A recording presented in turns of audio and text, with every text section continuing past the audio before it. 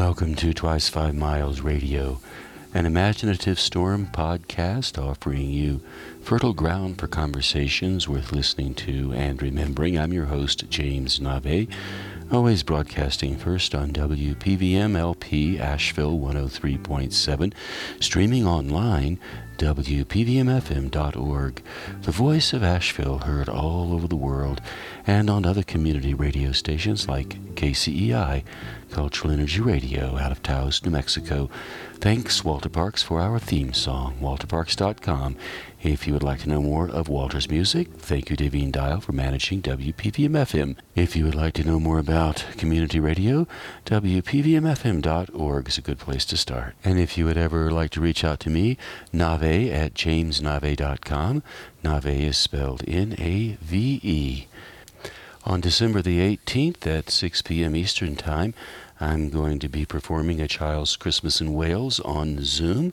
If you would like to join me, I do it every Christmas. I would love to have you be part of that gathering. You can find the link for that at jamesnave.com.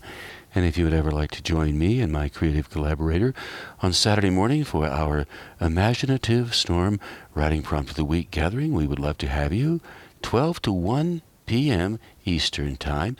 We play around with writing. It's a writing workshop, a salon, a conversation, just a really great gathering. I've been doing it for a year and a half now, so we have a good group. The door is always open. There's never a charge. You can find the Zoom link at imaginativestorm.com. I have some great guests lined up for 2023 and looking forward to interviewing them. I'm also having a good deal of fun doing solo shows like the one I'm doing today for you. As I've been doing these solo shows, the theme of identity has emerged. I'm thinking of Emily Dickinson's poem, I'm Nobody, Who Are You? And it goes like this. I'm nobody. Who are you? Are you nobody too? Then there's a pair of us. Shh, don't tell. They'd advertise, you know. How dreary to be somebody. How public, like a frog, to tell one's name the livelong June to an admiring bog. I've always liked that little poem. It's simple. And when I performed it years ago for the young students, kindergarten through third grade, they loved it. They liked the idea of frog and bog and how it rhymed and nobody and somebody. And of course, students in school, no matter what grade they're in, they're trying to figure out who they are. Hey, kid, what are you going to be when you grow up? And then, of course, the child looks up and struggles for some kind of pat answer that really comes most likely from the external circumstances the child's in, like what the child's mother or father does for work, or an uncle or an aunt, or maybe somebody down the street who's been kind to them behind the store counter. Maybe they want to open up a store. And so often adults will ask children if they want to be somebody, or what will you be when you grow up? And those are all legitimate questions, and most children attempt to answer them and spend their entire education trying to figure those things out, and rightfully so. It's very, very important. Our identities are essential. Who we are, how we present ourselves, how the world sees us, how we interact with the world. So it's worth thinking about that contrast, the tension between being nobody and being somebody. And I think there is a bit of irony there, because Emily Dickinson was clearly somebody. She was hardly a nobody. She may have fancied herself a nobody because she stayed close to home. That said, today she's considered one of the great American poets, an enduring name. Many people who have very little awareness of poetry know who Emily Dickinson is, or at least they know the name, and often they have a sense of one or two of her poems. And she was indeed a somebody poet by great measure. So when she says, how dreary to be somebody, I wonder if she really meant that. So we're back to thinking about identity. You have to wonder a little bit what Emily Dickinson meant when she talked about somebody or the somebodies. I wonder who those people were in her life. She clearly thinks it's dreary to be somebody, so that little bit of information, identity marker if you will, wouldn't it be fair to assume that the somebodies in her life maybe weren't so much somebodies after all? Maybe they just thought they were somebodies. Maybe they were the ones who stood on the corner all puffed up with their feathers flying, smiles on their faces with their thumbs in the air, pointing skyward like they were the number one thumb, and all the rest of us were little tiny fingers or small toes. Of course, these characters have been around since the beginning of characters being around. We all have come across them, and when we do, we sometimes fall for their bravado, fall for their big talk. All of that brouhaha is a way of establishing some kind of identity that may not actually reflect who the people are standing on the corner with the big talk and the thumbs in the air. I say this because I likely myself have stood on the corner with my thumbs in the air more than once, talking the bravado, trying to impress somebody who walked by, or maybe more than one person who walked by. That's why I am so interested in identity. I'm interested in this idea of the nobody and the somebody. Like I said, I've stood on the corner myself, and maybe you have too, so you know what I mean. And I suppose it's natural for all of us to stand on the corner now and then with our thumbs pointed to the sky, hoping to figure it out. Certainly the students I've worked with are trying to figure it out, and in some ways, actually, we never really figure any of this out. It's always an ongoing exploration, an ongoing search, an ongoing journey through the wilderness, all the unknown places that sit right in front of us there in the future. Of course, as soon as I say it sits there in the future, I'm reminded of T.S. Eliot's Four Quartets, the opening lines. Time present and time past are both perhaps present in time future, and time future contained in time past. If all time is eternally present, all time is unredeemable. Are those lines telling us that because time cannot be redeemed, time doesn't exist? I mean, it's interesting to think that you cannot redeem time because time doesn't exist in the linear fashion that we perceive time existing. Of course, this is all abstract and kind of in the head. Time seems like it exists to me, and identity seems like it exists. Even so, I take a little comfort in thinking that time present, time future, and time past are all rolled up into one circularity, if you will. There's nothing wrong with seeking your identity. That said, I wonder if we're really doing something other than seeking our identities. Maybe our identity was there the minute we emerged from the womb and started our life on Earth. We were who we are and continue to this day to be exactly the same. Perhaps what we're doing, rather than finding our identity, we are developing it, we are expanding it, we are adding on to it. Who are you? Emily Dickinson asked. A good answer to that is, I am who I was when I was born. So while it might be worth criticizing the blowhard on the street with the thumb up, yelling and posturing, etc., it's also probably smart to think of being somebody from a positive point of view. What Emily Dickinson was saying, that all the somebodies who think they're somebodies may be a little insecure about who they are. Maybe they haven't answered the question, who are you? I am who I was when I was born. We are all born somebody. It's hard to avoid. You are you, I am me. You are somebody, I am somebody. Now, what do we do with that somebodiness? How do we develop it? How do we turn it into a life that's lived well, that serves the community, that makes a contribution to the greater good of humanity?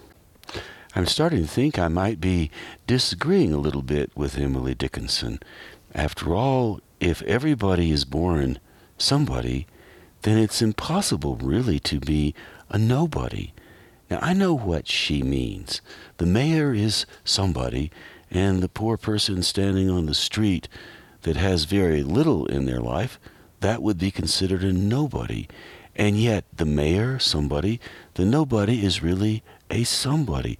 So it's a paradox. It's a tension between those two situations. I'm thinking now of a memorable Emily Dickinson somebody type I came across in late January of 1991. My friend Alan Wolfe and I were in the Boston area and the cities and towns around the Boston area, touring with the group I was a member of and had co-founded, called Poetry Alive. It was a fairly straight-up proposition. We had memorized many poems from the school textbooks, and we were traveling around performing them on stages in auditoriums, libraries, classrooms for the students. And of course, as you might have guessed, Emily Dickinson's I'm Nobody was one of the favorite poems. The students just loved it, especially the younger ones. And there were also other poems that we would perform that were very short, like Ogden Nash's poem, The Termite. The termite knocked upon the wood, tasted it, and found it good, and that is why your Auntie May fell through the parlor floor today. And another one by Ogden Nash, behold the hippopotamus, we laugh at how he looks to us, yet in moments dank and grim I wonder how we look to him. Peace, peace, thou hippopotamus, we really look all right to us, as you no doubt delight the eye of other hippopotami. And we did other shorter poems, say like Christina Rossetti's Who Has Seen the Wind? Who has seen the wind? Neither you nor I. But when the leaves hang trembling, the wind is passing by. Who has seen the wind? Neither I nor you. But when the trees bow down their heads, the wind is passing through. And we would get the students to stand up, and they would all be the trees, and the wind would blow through, and everybody would have a really, really good time with that. And we also did the longer poems. There was Robert Service's poem, The Cremation of Sam McGee, Ernest Lawrence Thayer's poem, Casey at the Bat, Alfred Noyes, The Highwayman, and one I always really, really enjoyed by Rachel Field, titled Something Told the Wild Geese. Something told the wild geese it was time to go, though the fields lay golden, something whispered, snow. Leaves were green and stirring, berries luster glossed, but beneath warm feathers something cautioned, frost. All the sagging orchards steamed with amber spice, but each wild breast stiffened at remembered ice. Something told the wild geese it was time to fly. Summer sun was on their wings, winter in their cry. Of course, when you look out at a flock of wild geese flying by, you probably never think they are worried about their identity. They know they're geese, and they are flying in formation, and it is a beautiful thing to behold. So there Alan and I were, 1991. It was the middle of the winter in New England, and we were performing shows all over the area for the school students and having a really terrific time doing it. So after the bell rang at 3 p.m., sometimes it even rang sooner than that, school was over, we were free to go out and just explore, hang out, check out the area. We were in a little town not too far from Boston one afternoon, Natick, Massachusetts. And in some ways, Alan and I were somewhat somebodies because we thought we were really great performance poets, and we were traveling around doing our art, we were doing our creativity, and we were, younger certainly than I am now. So maybe we weren't full of ourselves, but we might have been standing on that corner a little bit, if you know what I mean. So after school ended and we were free to do what we wanted, we generally would just go out. Maybe we would go to a gym and do a workout, and after the workout we would go off and have a little bite to eat. So I believe it was a Tuesday afternoon, probably around 5 o'clock. Of course, in New England, in the wintertime, 5 o'clock means it's dark.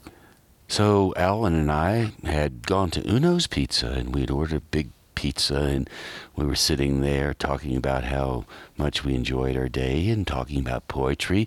Alan and I spent a fair amount of time back in those days talking about greatness. Maybe we knew a little bit about what greatness was. Maybe we were aspiring to it. Maybe we wanted to be somebody or somebody's. Anyway, the woman who was working our area came up to us and introduced herself. She said, "I'm Suzanne, and I'd like to take your order. What would you like?" We ordered the pizza, and so she and Alan and I struck up a conversation. She asked us, "Well, what are you guys up to?" We told her we were traveling around performing our poetry, and she said, "Oh, I'm interested in poetry. I'd like to write poetry myself, and I would like to recommend something for you." So Al and I perked up and said, "Okay, fine. What do you have in mind?" She said, "Well, tomorrow night there's a venue in Cambridge called TT and the Bears, and I would like to recommend both of you take the time to go down to TT and the Bears and hear Patricia Smith and Ray McNeese perform their poems." And of course, Alan and I said, "Well, who are those people?" She said, "They're two really terrific performance poets, spoken word artists, slam poets." Now, Alan and I had never heard the term slam poetry until Suzanne mentioned it at Uno's. So we were game. We said, sure. She gave us the address, wrote down the name. And the next night, after we finished with our work, the evening came, and we hopped on a train and rode down to Cambridge to TT and the Bears. And we bought our tickets and we went inside. So now I'm coming around to the venue and this somebody that was there. So Alan and I were pretty sure that we could hold our own on stage, and we thought we were good at it. And we were. We were able to really go from one show to the next. I'm nobody. Who are you?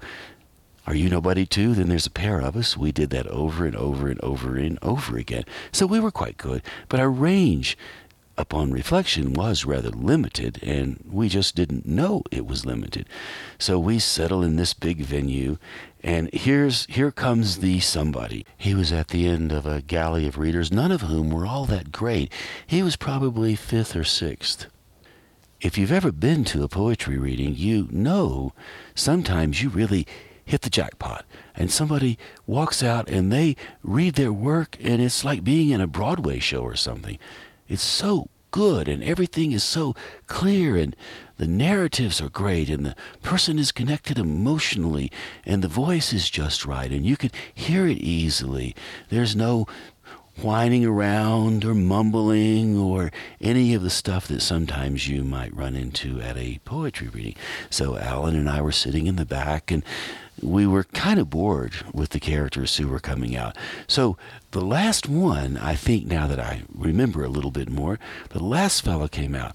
Very tall, stately man, long hair, not drooping way down his shoulders, but a nice head of hair, an academic head of long hair, if you know what I mean.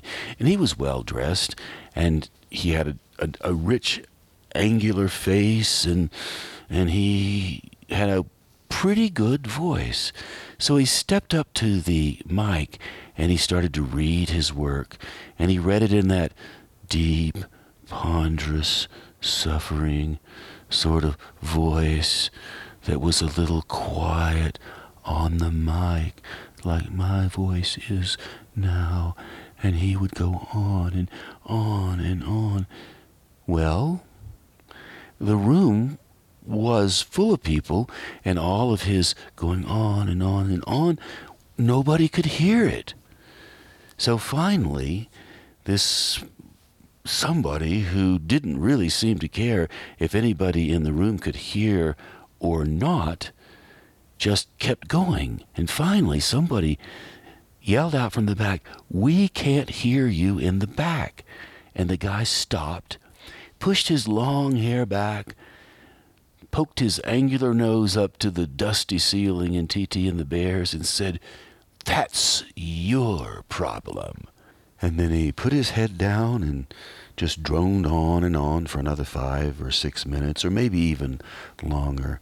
It was a tedious proposition, but that is a good example of somebody thinking they're somebody, when in fact they're small and self-centered, and so often they're so much more interested in promoting who they are than to offer the audience a collective experience that everybody can share and get something out of. So Emily Dickinson's I'm Nobody really does sum up those insecure somebodies who may not be so much somebodies as they think they are. How dreary to be somebody, how public like a frog, to tell one's name the livelong June to an admiring bog. Of course, that night at T.T. and the Bears, I don't really remember if the audience was an admiring bog or a bog that was just falling to sleep. I know that I was bored with it, so I was certainly not part of the admiring bog.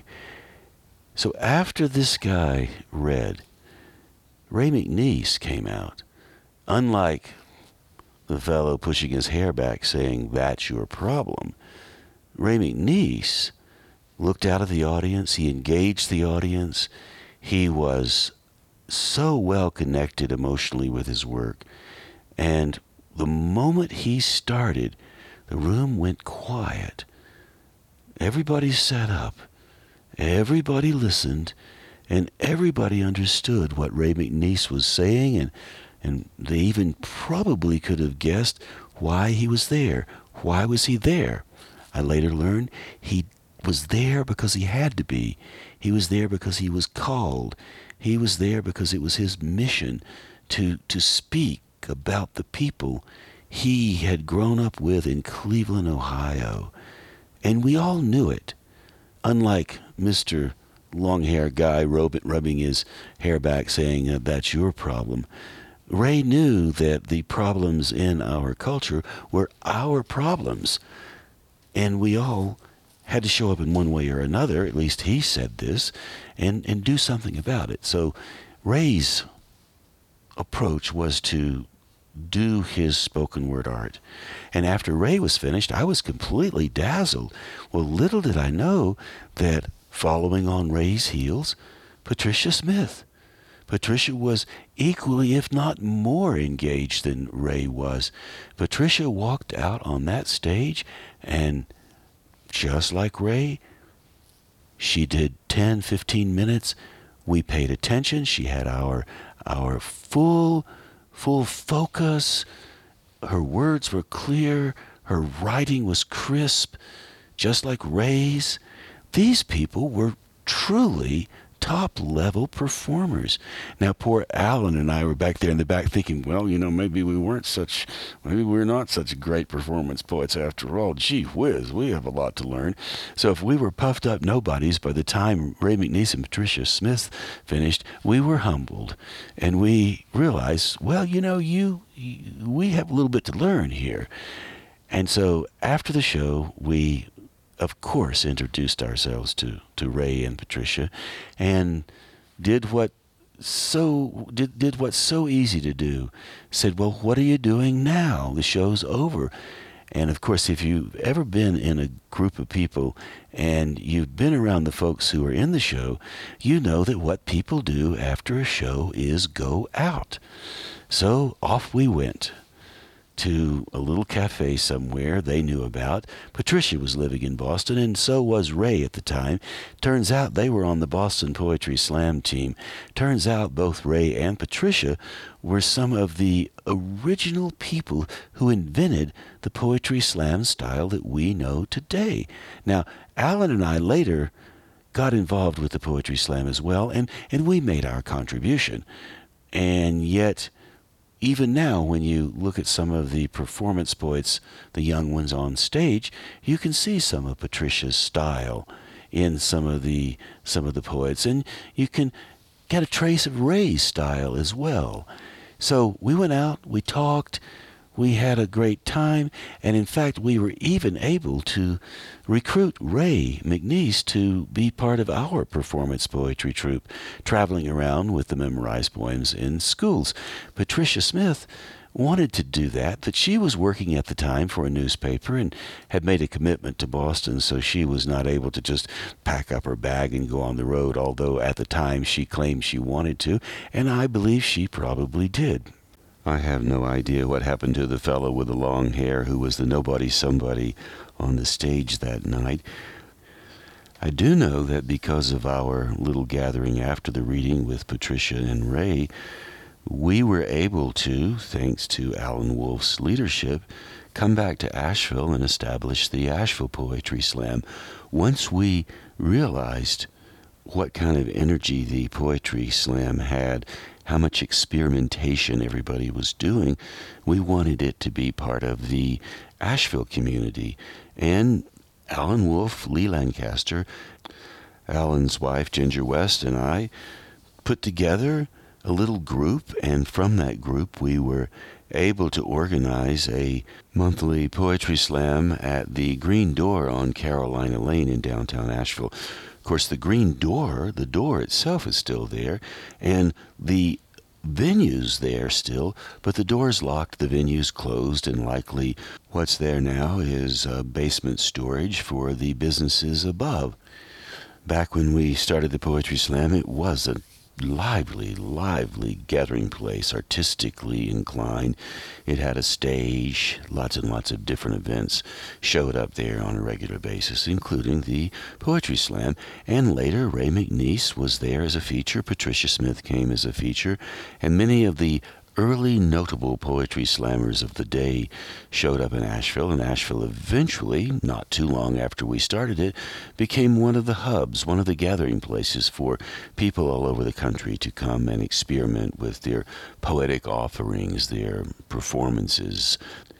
A lot of the people who came through Asheville at the time ended up being important contributors to the poetry community, the spoken word community, the slam community throughout the whole nation. So I would say that we had plenty of somebodies showing up to do their work. And most of the poets who showed up and did their work, yes, they had charisma. Yes, they were big. Yes, they could stand on the stage and hold your attention. That said, the poets who came through Asheville and traveled all over the country were really not like the guy on the stage at TT and the Bears. The poets that came through Asheville and toured the whole country, they were large, they were sometimes loud, they certainly knew how to hold your attention if you were a member of the audience. They also understood that every show was a collective experience. Everybody participated. It wasn't just about one person, the one standing on the stage. It was about everybody in the room. And that actually, to this day, and far into the future, that's really the key to any kind of performance you do. Sure, you have to rehearse. Sure, you have to be there. You have to show up. You have to get out of your own way. Try to connect emotionally. It's also important to know that it's the collective effort.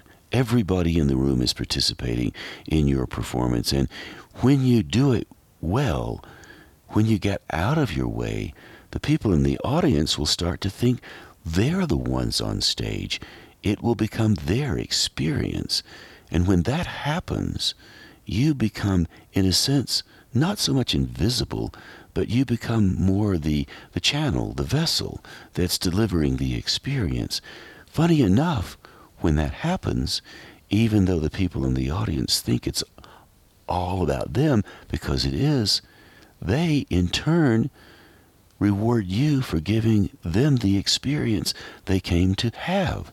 And when I say reward you, they credit you for giving them something that was valuable. And when that happens, they remember you. And if they see that you're performing in another venue or back at the same venue later down the line, they'll come back for more. You become valuable to them because you are the vehicle that helps them fulfill some needs they have. You may not even know what those needs are. Some needs might include insight, awareness, recognition, or maybe somebody's grieving. Maybe somebody has a broken heart. And when they come to hear you do your performance, whatever it is, you relieve the broken heart a bit. You allow them to transition through their grief in an easier way. You never know what the needs are. If you show up, like Ray and Patricia showed up and many of the other performance poets, you will satisfy those needs because the experience becomes a reflective experience. You are reflecting off of the audience is reflecting off of you. And many, many needs throughout the room are being fulfilled within that one time frame, within that one performance that you are giving. Or it could be a talk, it could be some kind of interaction conversationally, it could be many different ways of interacting with a group of people. No matter how you do it, if you show up and everybody in the room shows up and you interact together without being so reflectively narcissistic, without being the little somebody. And when you do that, you'll find the experience for the entire group will always be meaningful. And what will happen is everybody in the room will start to realize their somebodyness rather than their nobodyness. Somebodyness in the best sense of all of us accepting ourselves for who we are. And once you do that, you reframe the criticism that Emily Dickinson had of the somebodies, the little somebodies, and everybody becomes celebratory somebodies rather than dreary somebodies. Actually, you could probably rewrite the poem a little bit, especially thinking of being a celebratory somebody rather than a dreary somebody. It could go like this. I'm somebody. Who are you? Are you somebody too? Then there's a pair of us. Do tell. Advertise, you know. How joyous to be somebody. How public, like a symphony, to tell one's name the livelong June to an admiring rainforest. I tossed in admiring rainforest because it's the most dramatic thing I could think of that would be in opposition to a bog. Identity. Somebody's, nobody's. Who am I? Who are you? Who are we? Occasionally, people will strike up a conversation with me about the value of poetry, and they will often wonder, what's the point? They'll ask that question, what's the point? Sometimes they will say, well, what does it have to do with me? Here we are back to identity. Who am I? Who are you? Who are we? I've often referenced Emily Dickinson's I'm Nobody as an example of a poem that will give you something to think about. It will give you some ideas around the question, who am I? And of course, the who am I question is also the question about building identity. Who am I? How can I find out more about myself? How can I go deeper into my psychology, into the swamp of my psychology, and discover things I didn't know that I had? It's an imaginative process, of course. I love to quote Charles Wright. He has a line in a poem titled Lonesome Pine Special, and the line goes like this. What is it inside the imagination that keeps surprising us at odd moments when something is given back we didn't know we had, in solitude, spontaneously, and with great joy? So when you discover things in the swamp of your psychology you didn't know you had, it's naturally surprising, delightful perhaps, maybe a little frightening if it's something that has some edge around it, some sharpness. Even within the frightening areas, you can still have delight and joy. Here we are back to the tension, the contrast, the paradox, the identity. I mean, we are a part of all that we have met, yet all experience is an arch, where through gleams that untraveled world whose margin fades forever and forever. As we move, we are indeed a part of all that we have met. It's all in there, and it is all functioning at the same time. The joy, the fears, the doubts, the happiness, mixed up in this beautiful melange of things, the rainforest, if you will. And the idea about being a part of all that we have met comes from Ulysses by Alfred Lord Tennyson. Even in the most simple times, you and I are complicated creatures with very large stories to tell. And most everybody's story is full of contradictions, contrast tensions, the clashing of needs and emotions. Here's what Walt Whitman says about all those contradictions. Do I contradict myself? Very well then, I contradict myself. I am large. I contain multitudes. And Walt Whitman's not the only one who's large and who contains multitudes. We all do. Here we are, again, identity. We are all born who we are, and we remain who we are until we are no longer on this earth. We build out that who-ness of who we are, and we call that our identity, which is an ongoing, constantly evolving series of discoveries. And why wouldn't it be? So Emily Dickinson's poem, I'm Nobody, got me started thinking about somebodies, the contrast and the tension between those two ideas, somebody, nobody. And so the great value of a classic poem like Emily Dickinson's I'm Nobody is that it allows us to pause for a moment and think about what she really means when she says, I'm nobody, who are you? I rephrased the poem, not because I'm trying to compete with Emily Dickinson, more I'm attempting with you right now to explore that contrast between the nobodies and the somebodies, the little somebodies and the more significant celebratory somebodies. That's the purpose of poetry. I contain multitudes. We could spend 2 or 3 hours in a conversation on a Sunday afternoon about what Walt Whitman means when he says, I contain multitudes. On the surface, we know what it means. We are complicated creatures, as I've already said. And yet, when you dig into it, things start to bubble up around containing multitudes, like being the celebratory somebody. When you think of the significance of being somebody and always being somebody, then what kind of responsibilities do you have around those gifts? Do you make something of it? What kind of contributions do you make? What kind of interactions do you have with the other somebodies around you? And then how do you interact with people who feel diminished and are trying to overcompensate in their somebodyness, like the guy on the stage at TT and the Bears? Maybe a specific answer to the questions I just asked might simply be generosity. Once you start to feel like you have a large base to work from, a large somebody base, then you have more to give, so you're more generous. So that means maybe you can make room for people who say, that's your problem. You can certainly make room for yourself when you work with poetry. It does require you to be thoughtful, slow down, reflect, engage. This is especially true when you memorize a piece of poetry. Of course, memorization's gotten a bad rap over the years. I prefer to say learn by heart, which is also another way of saying you take the information in, the words, the thoughts, the ideas by way of memorization into your whole body, not just into your head.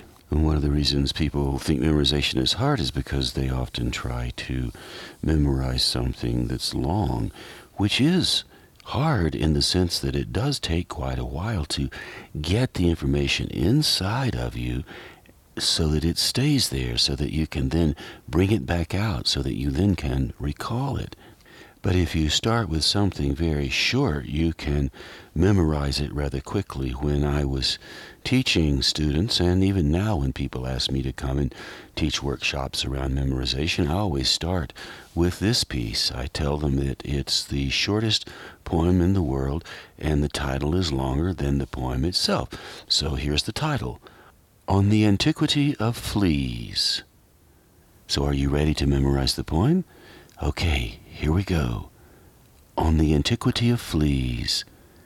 Adam had 'em. That's it. Adam had 'em. You could probably remember that. It's more a joke than it is a poem. Maybe, maybe not. But it's certainly short, and it is funny. And I don't know if Adam had fleas or not. Doesn't matter. Adam could have had fleas. So even that one sentence, very short sentence, poem, Adam had 'em, asks you to consider some things. Did Adam have fleas? Were fleas around in Adam's time? Were fleas around at the beginning of the earth? Can you imagine a gigantic Tyrannosaurus Rex being driven crazy by a bunch of fleas nipping at the skin? I mean, you could expand the poem a little bit to say, Adam had 'em, and T-Rex had 'em too. And once you realize short is better when you're starting out in your memorization efforts, you'll relieve a great deal of stress and also have a fair amount of fun in the process. And once you memorize one short poem like Adam had 'em, you can go on to others as well, like the poems that Ogden Nash wrote. I never saw a purple cow, I never hope to see one, but I can tell you anyhow, I would rather see than be one. Here we are back to identity. I would rather see a purple cow than be a purple cow. So the purple cow has its purple cow identity, and the viewer in the poem, who knows what the identity is? But what you do know is the viewer does not want to be a purple cow. Oh, off we go. Another conversation for a Sunday afternoon, 3 or 4 hours, about purple cows and what you want to be. And after you build up a bit of memorization muscle, it becomes easier and easier to take on the longer pieces. Even so, no matter how long the piece is or how short the piece is, you still must deal with one line at a time. Adam had 'em. Or I never saw a purple cow, I never hope to see one. One line at a time. The poem may be an hour long, maybe 72 lines long, maybe 14 lines long, or 18 or 12, whatever it is. No matter how long or short, it's important to take your time and just work with what's right in front of you. I often will say to people when they ask me, how do you memorize? I say, don't memorize. And they look at me kind of funny. What do you mean, don't memorize? And what I mean is, don't sit down with the material in your lap and try to repeat the words over and over and over and over again until you can say them back. That will work, but it will take a long time and it will bore you stiff. So instead of sitting down and just saying the words over and over again until they get in you and you can spin them back out, sit down and look at the first couple of lines and visualize the scene. I never saw a purple cow. I never hope to see one. So imagine the purple cow. Maybe you have never seen a purple cow alive in a herd. If you'd been around in 1999, you might have seen the world's largest public art event called the Cow Parade. Cities all over the world displayed hundreds, maybe even thousands of sculpted cows, painted in multiple colors, and I'm sure in one of those corners somewhere you would have seen a purple cow. So here we are again. We could change the Ogden Nash poem. I've never seen a purple cow. I never hope to see one. You could change that line to, I've never seen a purple cow, but I do hope to see one of those painted cows sculpted in a city somewhere, maybe in a cow parade. So you start to get the images of the purple cow. You start to feel how the possibilities around one purple cow, one small humorous poem, can play out in your imagination and expand, expand, expand, and expand. So when you're memorizing a poem and you have one line, use that line to stimulate your imagination. And as one's imagination stimulates around the idea of the purple cow grows larger. More important, the cow becomes a somebody cow, a purple somebody cow. I don't know if the purple cow sculpted standing on the corner there in one of the big cities would think of itself as a somebody cow, but your imagination will. And that's what makes this so interesting. Memorization is a lot more than just taking a line in and reciting it back out to somebody who's listening. And it is important to recite it back out eventually. It's also important to let the imaginative work you do around the line inform you, expand you, entertain you, give you a sense of humor about the thoughts that you have. Humor also can lead to seriousness, too. Poetry is as much about the serious matters of earth as it is about the humorous matters. And yet, here we are at the paradox, the tension. You can have humor and seriousness. You can have a heavy weight that's joyful. You can have a terrible experience that has a funny moment in it. You can have a bleak field external now that has one flower growing in it. Eventually, if you stay at it long enough, you'll start to build your memorization muscles so you can take on the longer poems. I have memorized some of the longer poems like The Fish by Elizabeth Bishop, or The Highwayman by Alfred Noyes, or The Cremation of Sam McGee by Robert Service, and also The Raven by Edgar Allan Poe. When I first started memorizing those longer poems, I was like everybody else. I was in a big hurry. I wanted to get it done. It took me a while to realize that there's no hurry. And that awareness settled in when I decided in 1987 during the summer to memorize A Child's Christmas in Wales by Dylan Thomas, which is a very complicated prose poem that goes on for 25 minutes. It has a lot of words in it. So I started out memorizing it by listening to Dylan Thomas recite it. I had a cassette tape of Dylan Thomas reciting it, and I was driving back on a long road trip from Seattle to North Carolina to Asheville, and I listened to it over and over and over again on that long drive. And that was in August, and in September I decided to get the text and start to memorize it. So I slowly went through each line. By then I knew the arc of the story. Even so, I would read through it for a better understanding of the arc of the story, and then I would go back to the beginning and I would start with the first couple of lines. So the poem opens like this, just to give you a feel for the language. One Christmas was so much like another.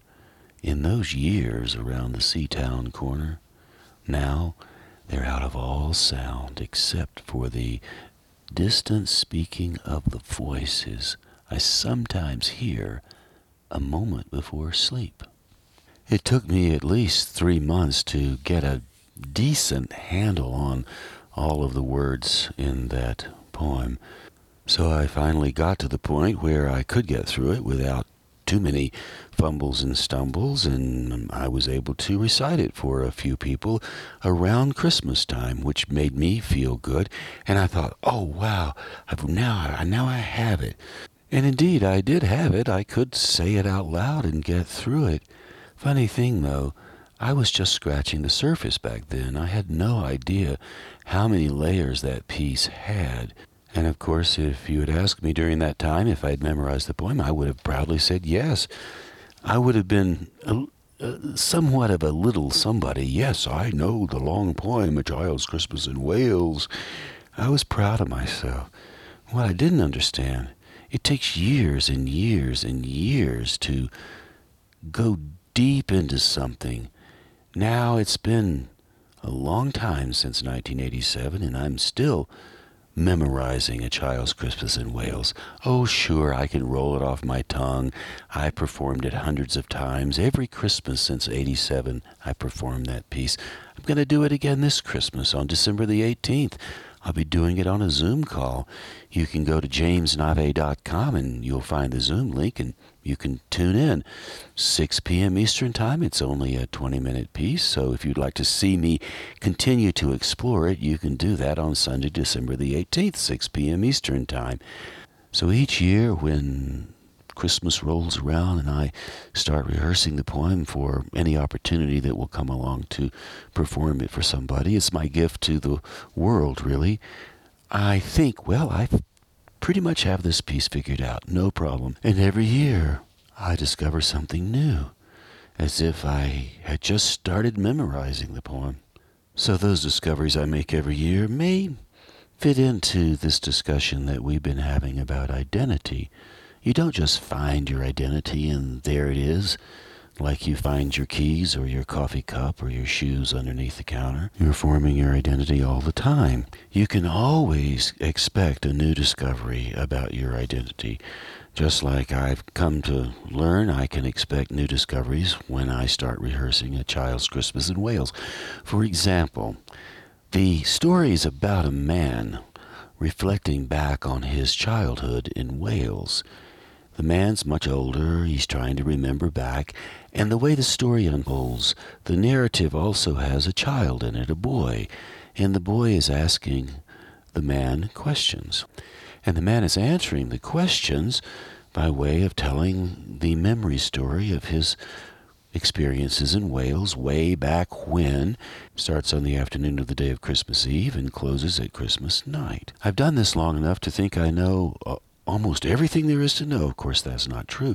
So this year, when I started running the poem, rehearsing it, I noticed something I'd never noticed before. The poem opens by the man telling us that all his Christmases are out of all sound, except for the distant speaking of the voices he sometimes hears a moment before sleep. Over the years, I've always thought it was a good piece of information, a nice opening for the poem. This year, while I was rehearsing the poem, starting at the beginning and going to the end, which closes with the boy who is the main character of the poem, closes with the boy going to bed after having enjoyed Christmas Eve and all of Christmas Day and Christmas night. And the poem closes when the narrating boy says, "Looking through my bedroom window out into the unending night and the smoke-colored snow, I could see the lights coming from all the houses on our hill, and I could hear the music rising from them up the long and steadily falling night. I turned the gas down, I got into bed.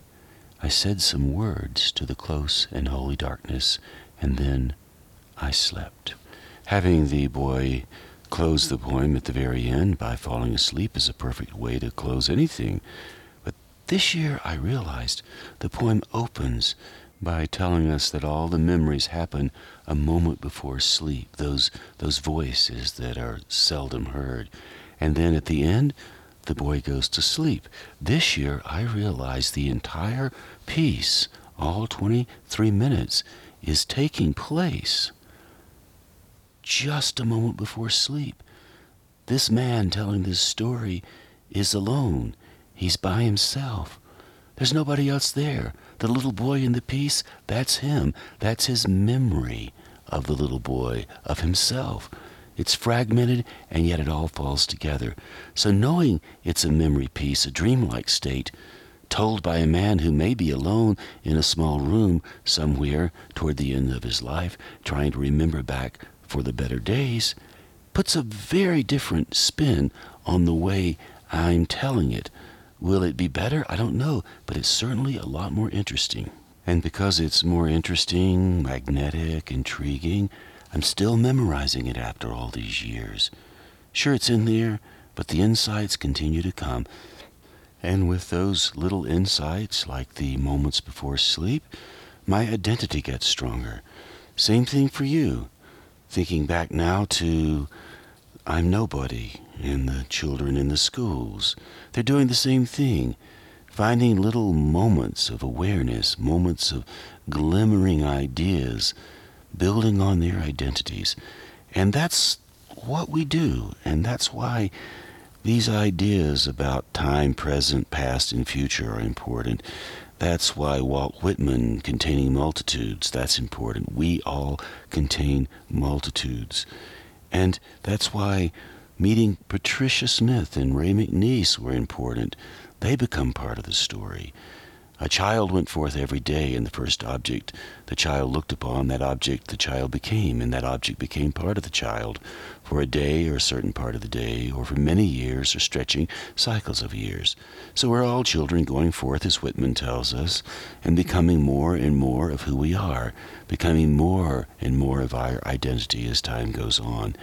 And that's why I like to spend this time exploring the notions of identity and putting them here for you on this show. It's a real pleasure for me to have the opportunity to do this, and I thank you for taking the ride with me, spending this time with me, and I would appreciate it if you reflected on it and gave me some information back just for fun. Nave at jamesnave.com. That's how you can always reach me. And who knows, maybe we can strike up a conversation about identity. So meanwhile, I would like to say I really do appreciate you tuning in to this show, which is called Twice 5 Miles Radio, an imaginative storm podcast offering you fertile ground for conversations worth listening to and remembering. I'm your host, James Nave. We always broadcast this show first on WPVM-LP Asheville 103.7. Stream it online, WPVMFM.org. The voice of Asheville heard all over the world and on other community radio stations as well. Thank you, Walter Parks, for our theme song, walterparks.com, if you'd like to reach out to Walter. Davine Dial, thank you for managing WPVM-FM. WPVMFM.org for more on community radio. If you'd like to join me any Saturday morning for our Imaginative Storm Writing Prompt of the Week session, I offer it with my creative collaborator, Allegra Houston. You can find the Zoom link. There's never a charge for it. You can find the Zoom link at imaginativestorm.com. We would enjoy having you join us. I think you would get a lot out of it, as we do every single Saturday. And also, just a reminder, December the 18th, 6 p.m. Eastern Time, I will be presenting A Child's Christmas in Wales by Dylan Thomas on a Zoom call. And if you visit jamesnave.com, Nave spelled Nave, you will find the link to the Zoom call. And you can always email me, nave@jamesnave.com, if you have trouble finding it. I'll be happy to send it to you. I'd love to have you on that Christmas gathering. So once again, thank you ever so much for tuning in, and I do hope you tune in again sometime soon. And until then, I'll catch you on that turnaround somewhere down the line.